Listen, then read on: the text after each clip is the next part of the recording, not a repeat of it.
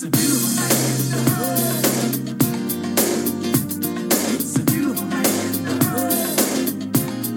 hanging out in the hood. Hi, welcome to Almost Cooperstown. I'm Mark. And this is Gordon, and we love talking about baseball. We're talking about interleague play here today, and when you look at it as something that's kind of talked about now in baseball, it's almost starting to be looked at as sort of a not good thing, that people don't really like it that much, that it's diluted something. And I remember when it came in I think it was like the mid-90s. 97. I was super excited as a kid, purely because it let me see players I didn't normally get to see play. You could have seen them on ESPN highlights, but I got to watch a game with Ken Griffey Jr. playing the Mets. Right. And that was, the original reason for interleague play was about attendance, thinking that if you have games against the other league, more fans show up. And was the case. It's not as much the case as it used to be, maybe still a little bit, more interest. But I agree. I think that the enthusiasm for interleague play is not there to the degree that it was in the past. I think, yeah, and it's unfortunate, but I think that it makes sense because also as time has gone on and your ability to watch and keep up with highlights and games and teams not in your area is so much higher these days, you're not, if you don't want to be, you're not cut off from following the Angels if you live on the East Coast like you were if you lived on the East Coast in 1995. Exactly. And so, interleague play, they have been talking about this. You can go back to Nap Lajoie, in the early part of the 20th century, who talked about trying to get it done. But it wasn't until the 30s when the great Bill Veeck, right, using Hank Greenberg as his general manager, was talking about having a 28-game, interleague season. It never happened, and finally didn't happen, and finally did happen in 1997. At the beginning, it really created excitement, and fans showed up for the games. And those early Met-Yankee series, for instance, were, I still remember Dave Mlicki pitched the first interleague game against the Yankees, and he pitched a shutout, and not even many Met fans remember who the hell Dave Mlicki, much less spell it. But, I mean, it's interesting because, a couple weeks ago we talked about the All-Star game, and I think one of the things that has diluted interest in the All-Star game is interleague play. Absolutely, 100%. Because you can now see these players in a way that you couldn't. And instead of the All-Star game being the one chance outside the World Series to watch these teams play, you can do it kind of throughout the season. But I don't think the solution for us, just quickly is to go away entirely from interleague play. I think that's the mistake that we're talking about too much. There's simply too many games. I think it's pretty obvious that fans have a certain appetite for certain interleague rivalries.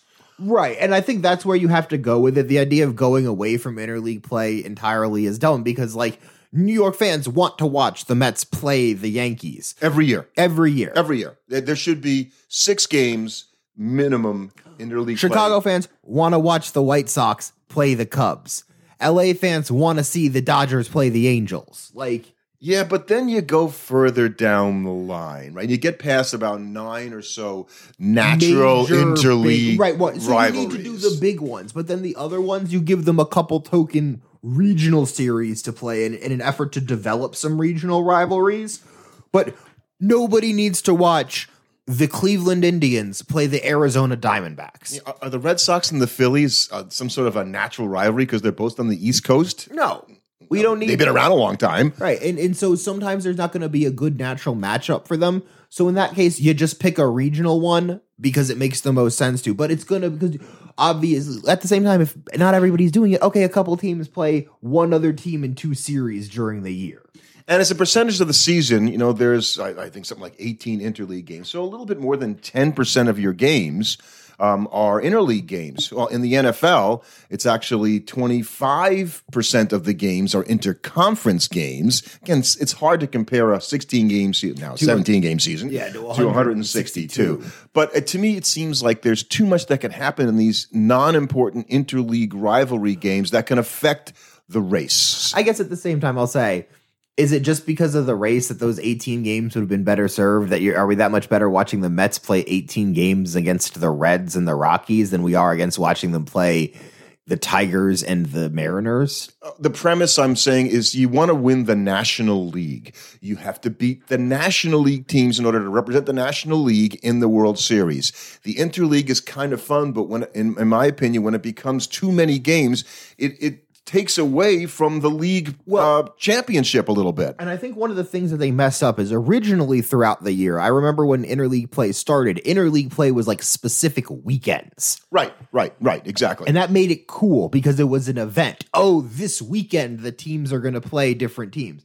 Now it's just like there's like one random interleague game kind of a night. That had to happen because in 2013, when the Astros switched leagues, and they joined the American League, each league has 15 teams. Well, I'm not really good at math, but you're gonna always need to have somebody either have an off day or an interleague. So this is sort of a trap that they ended up in, continuing the interleague play, that they have to have an interleague game every single night. They're kind of forced into having to expand to 2 more teams, which I think. I'm surprised they haven't done. It's been a long time since they've expanded. It takes a long time. Look, we've had a discussion on this podcast about expansion. It's coming for sure. And Vegas is likely. Yeah, one other team. And when they do that, I bet we see a realignment of how they do interleague play because then it's a lot easier. But do you think they'll have fewer interleague games? I mean, do we really need 18 I think we will. Games? I think we will because for one, it's annoying for the players by a travel thing because you can't really work those games in on like a swing a lot of the time. So it's like a one-off series where you randomly leave home in the middle of a road, in the middle of a homestand to go play like the Blue Jays. The Blue Jays would leave playing in Toronto for a homestand to come play 3 games of the Mets just to go back to Toronto to keep playing. I don't know if that's actually the case, but that's how it feels. And actually it's 20 games since 2013 each season that each team plays in interleague play. But not only that, in 2020, somehow, and this really struck me, there were 298 interleague games in last shortened season of 60 games for each team. The year before, there were 300. So as a percentage of the total games played last year, there were way more interleague games. I think that's normal. more of a function of them trying to play regional games. So you didn't have teams like the Mets played less games against West Coast opponents. Yes, that's true. So you would play just so that you weren't only playing your division rivals every single game.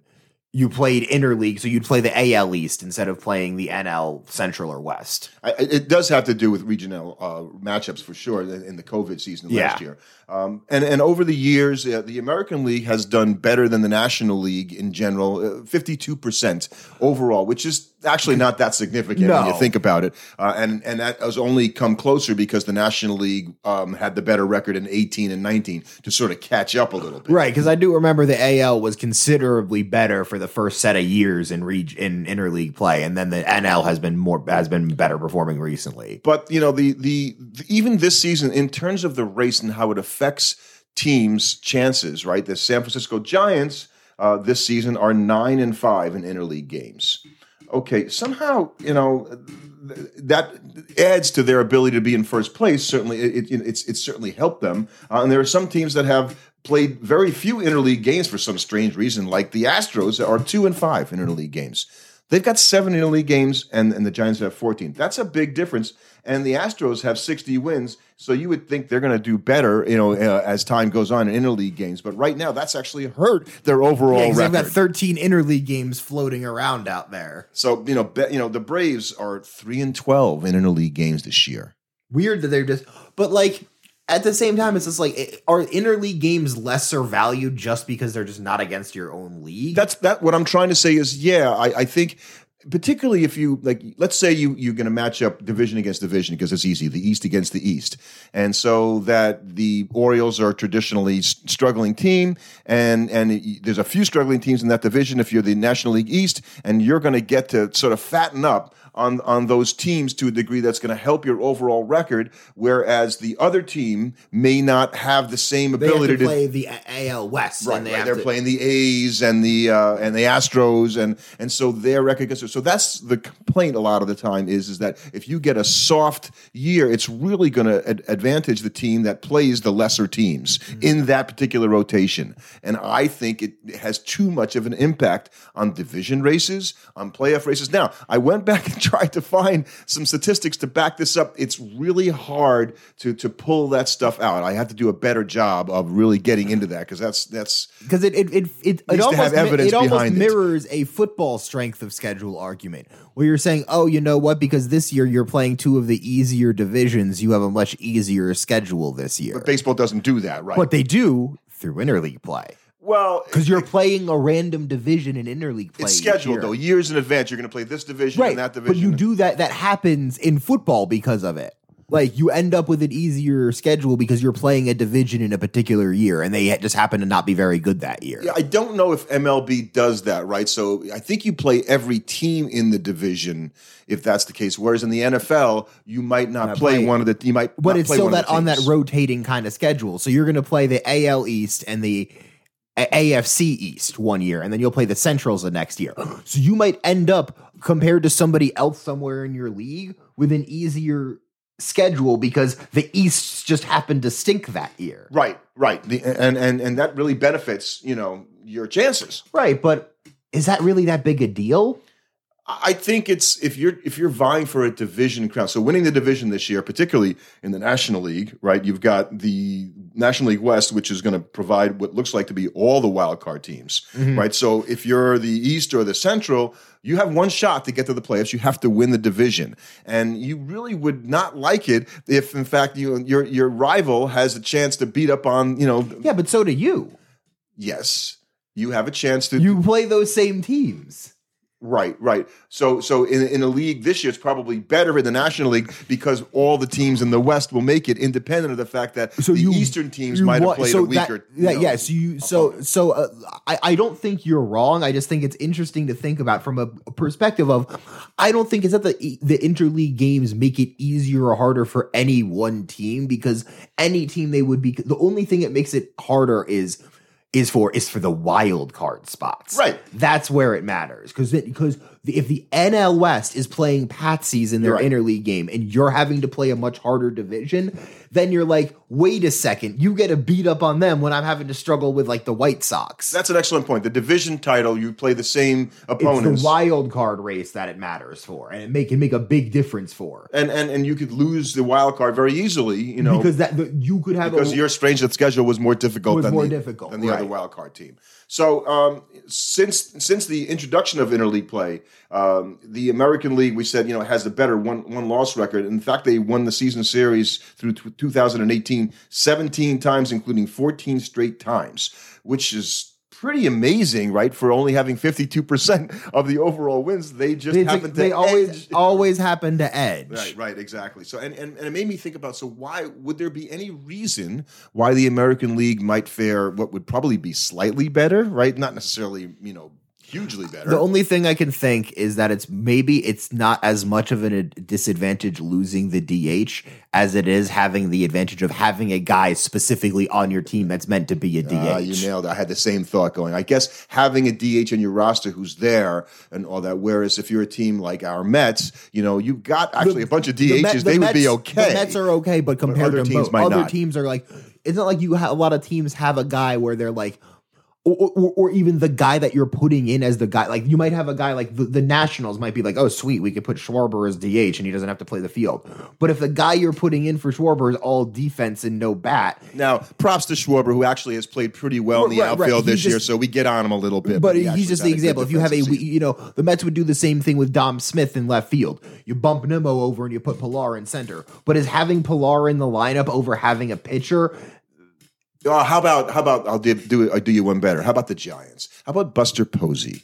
Right, so having a great season and all that, having games where he doesn't have to catch and he can just hit will extend his effectiveness through the season. Yeah, the guy that might play behind him may not be a great hitter, but it's the wear and tear on Posey. That's a specific case as a catcher. But it can happen if you look around. It can happen, yeah. So those are a couple extra games you get to sneak away, and that's why he's also been playing first.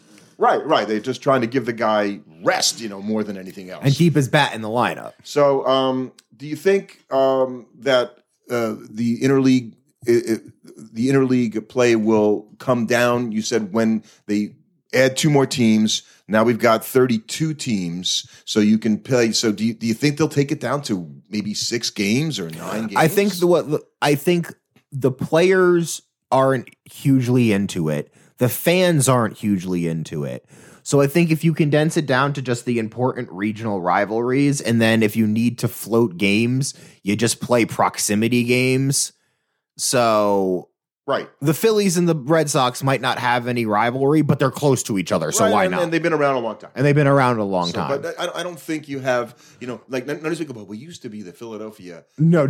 Basic fans that were born after 1980 don't care about that. So there are 9. I'll give you 9 rivalries. You tell me if you agree with these. Okay. Rangers and Astros. Yeah, keep it. Battle of Texas. Right. Yeah. Okay. Orioles and Nationals. Keep it. Okay. How about Giants A's? Mm-hmm.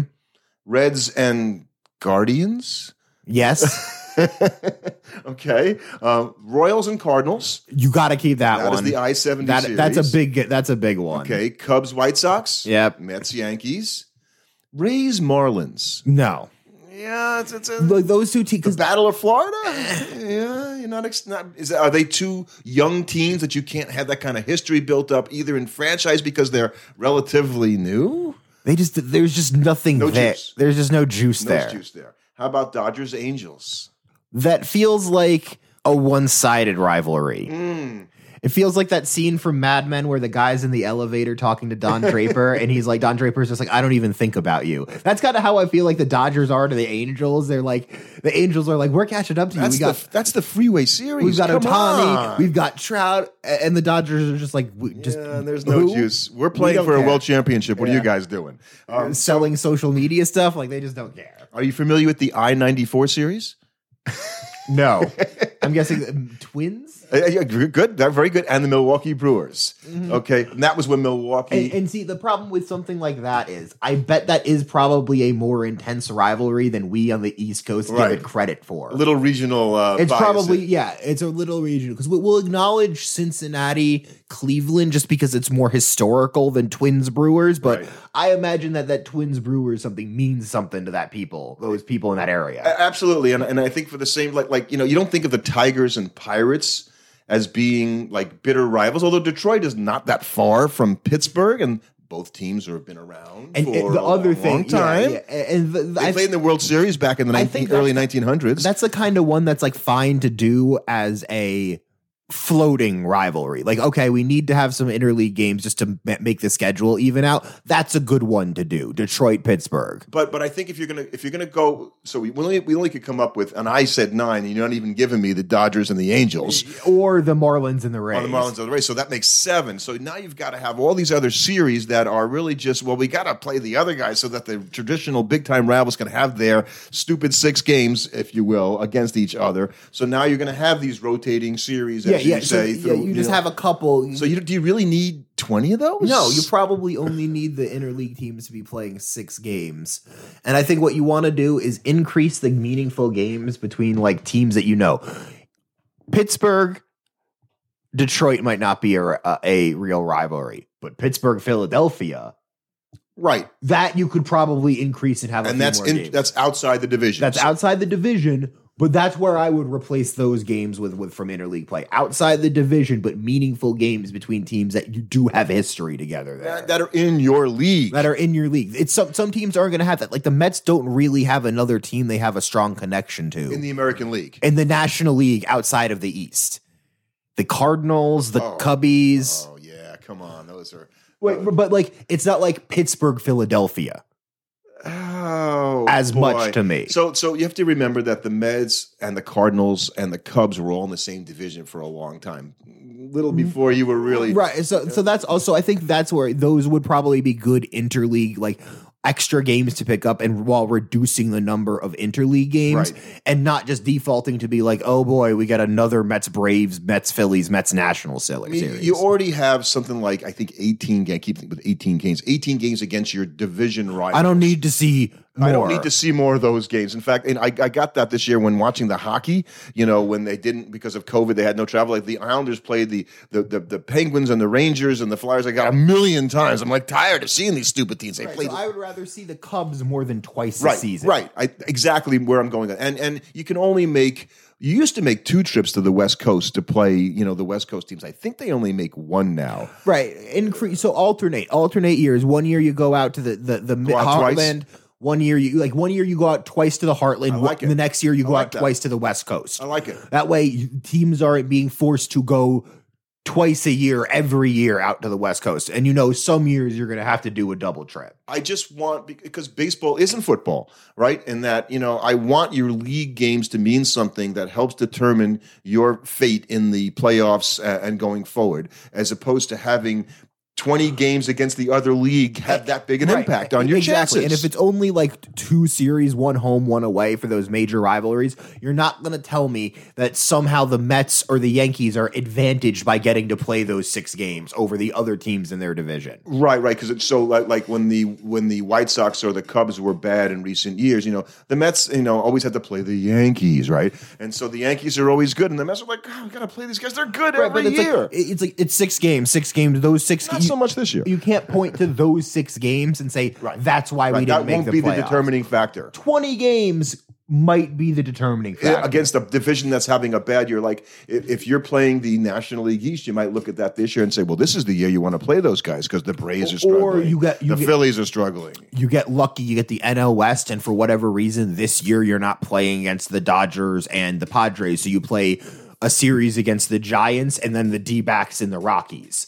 And then you get like the Pirates in your NL Central series, and you're like, oh, hello, yeah, bring it. We like not because those teams are bad, but that's like a huge advantage if then your division rival played like the Brewers, the Padres, and the Dodgers, and they're just like, okay, we got beat up in our interleague games. So there's no reason anymore, right, for attendance, because that really isn't the driving force for interleague games. And if they try to tell us it's attendance, that's bullcrap. I agree. Because they don't make their money from attendance anymore. You make your money from TV. Yeah, the marginal difference in crowds, if it even exists, is not enough to make that the underlying reason for having more interleague games. In the only places where it maybe makes a difference in attendance is major metropolises. Yeah, and I know I said that goofily, but it's not metropoli. Metropoli, but New York.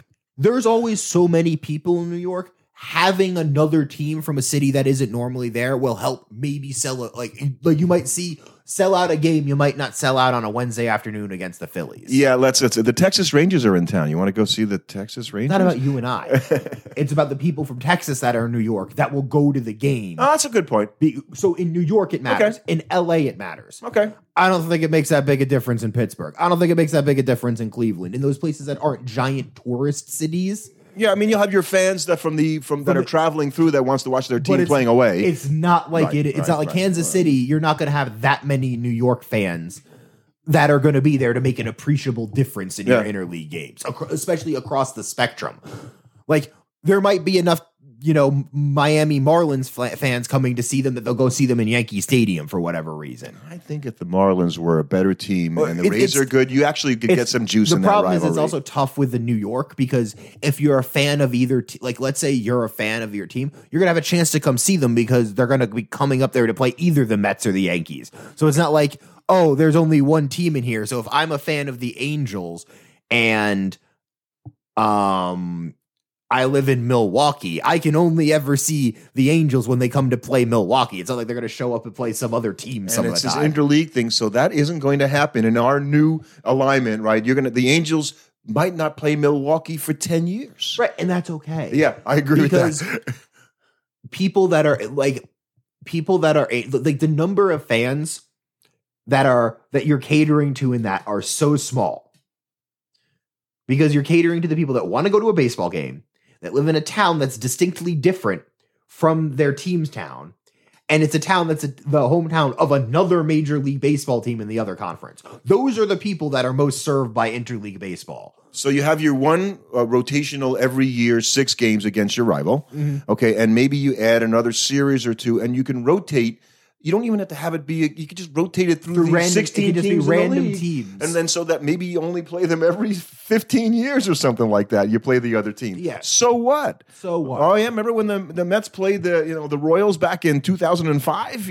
That's what it's going to be like, and I think it'll be fine. Because your ability to follow a team, watch a team, be a fan when you don't live in the same city that your team plays in, it's so easy now. Seeing it in person doesn't mean what it used to. It's not the only way. Thanks for listening. Subscribe to our podcast on your favorite platform. And you can follow us on Twitter at Almost Cool. The hood.